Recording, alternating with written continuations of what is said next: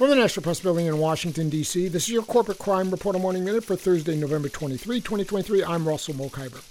A Kansas City, Missouri jury unanimously found that the National Association of Realtors and other real estate organizations conspired to artificially inflate home sale commissions in a case that could change how much home sellers pay real estate agents.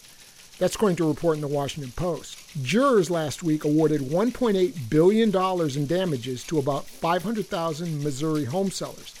The case has been winding through federal courts since 2019. The plaintiffs pointed to a National Association of Realtors rule that required sellers to make a non-negotiable commission offer before listing homes on the property database, the multiple listing service, which feeds widely used real estate sites, including Zillow. For the Corporate Crime Reporter, I'm Russell Mokhiber.